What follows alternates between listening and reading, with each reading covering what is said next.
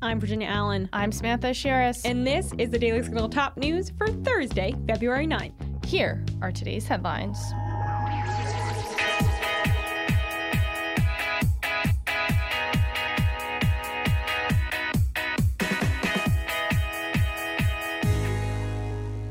New information has been released about the Chinese spy balloon.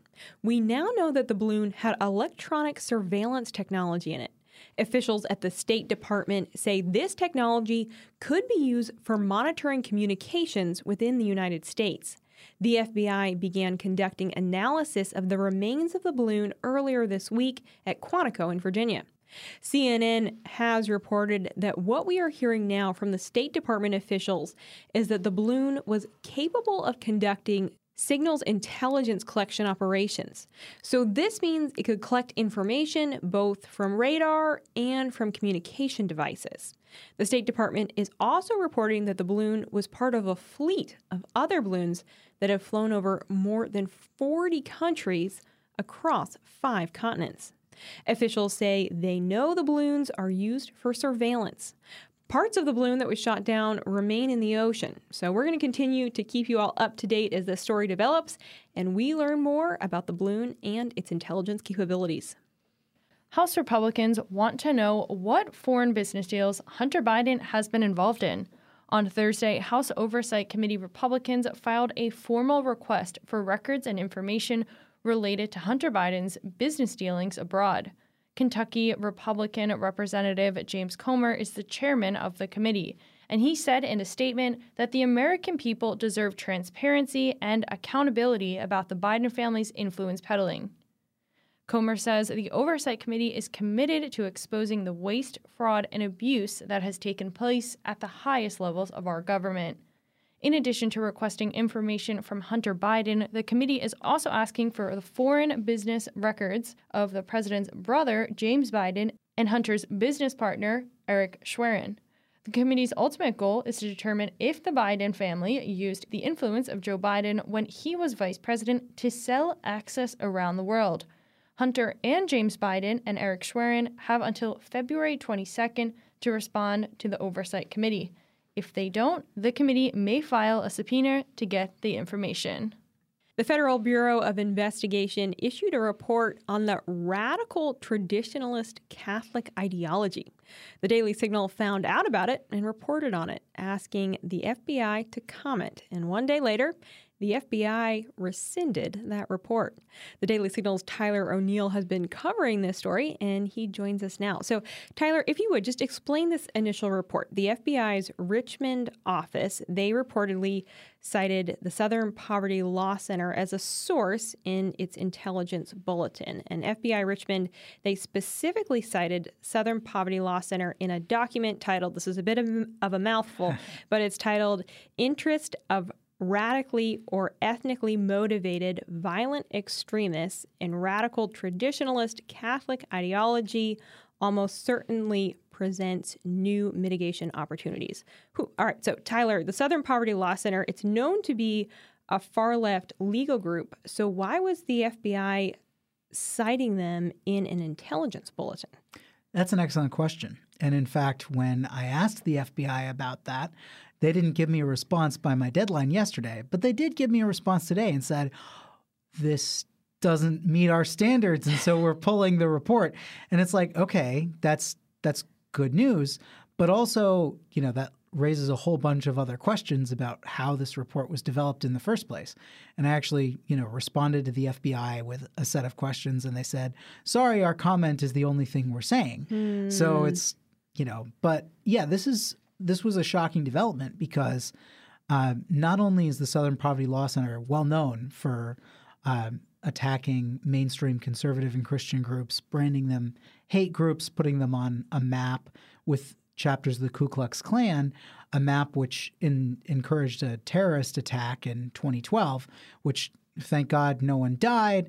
Thank God the SPLC condemned the attack. Mm-hmm. But of course, the SPLC kept the victim of the attack, the Family Research Council, on the hate map going on 10 years now. Yeah. And their claims about FRC are just false. So I've gone in and debunked them multiple times. The FRC has responded many times. They've been gracious, saying like, look, no, this isn't true. This has never been true. This is where this comes from. But of course, the SPLC doesn't budge. So the FBI didn't have anything to say about how this happened, how they just so happened to be citing the Southern Poverty Law Center in an intelligence bulletin. They couldn't give the logic or how this made it through their chain of command. Yeah, no, they didn't respond at all. And Okay. the interesting thing is I had 3 current and former FBI sources who were telling me that, citing the SPLC is very much verboten. One of them had actually part of his job was to approve these reports and to go over them. He said that there was this official guidance during his tenure saying, you don't cite the SPLC, they're not credible. And suddenly this document, which had to go through at least 2 levels of approval before they would disseminate it. And of course, they only disseminated it among the FBI, but they had to go over it. Yeah. And it made it all the way through. What do you think this says about the FBI right now and maybe its priorities? Yeah, well, we've seen a lot of really troubling politicization of the FBI in recent years, especially under President Biden, where they're going after pro-life protesters and kind of ignoring the attacks on pro-life pregnancy centers until very recently, and also not really very aggressively going after these people who are protesting at Supreme Court justices' houses, really, really trying to pressure the Supreme Court into not returning to the pre-Roe v. Wade status quo, which is what they did. And, the rhetoric has been very extreme from one side of the aisle. And what the Supreme Court did was pretty moderate, all things considered, allowing states to make their own laws on abortion once again. And yet people on the left are pushing it, and the DOJ has not really acted. So I think this is yet more confirmation that the FBI, either institutionally or at least the people at the Richmond office, thought that conservative Christians, Catholics, in this case, it's radical traditional Catholics, but you can imagine, this is citing the SPLC, which goes after, the SPLC attacked a Catholic nonprofit, citing a quote that came directly from the Catechism of the Catholic Church. So what does that tell you? Yeah. Tyler O'Neill of the Daily Signal. Tyler, thanks so much for joining us today. And if you all are curious, want to read Tyler's reporting on this, we'll be sure to leave those links in our show notes today. But Tyler, appreciate your time. Hey, my pleasure. Thanks, Virginia. Election funding is on the minds of some conservative organizations. Both the Honest Elections Project and Heritage Action for America, which is the advocacy arm of the Heritage Foundation, says that there are loopholes regarding election funding that need to be closed. Specifically, the groups are calling for state legislatures to close loopholes regarding private funding of elections. The calls came after the same organization that distributed the 2020 Mark Zuckerberg election grants issued a $2 million grant to a county in Georgia. But the problem is, Georgia is one of 24 states that ban private funding of election offices. The Daily Signal's Fred Lucas has been covering this story, and he joins us now. Fred, thanks so much for being here. Would you just explain what exactly the Georgia law says? Why is private funding of elections not allowed? There was about tens of millions of dollars from the Zuckerberg grants went into Georgia in the 2020 election. As part of a major election reform in 2021, Georgia was among 24 states, I should say, so 24 states in the United States that banned private money. They were called Zuckerberg bans, just kind of broadly, but it actually meant any private funding of election offices. And this was, people didn't want these billionaire oligarchs basically funding how elections are run at the local level.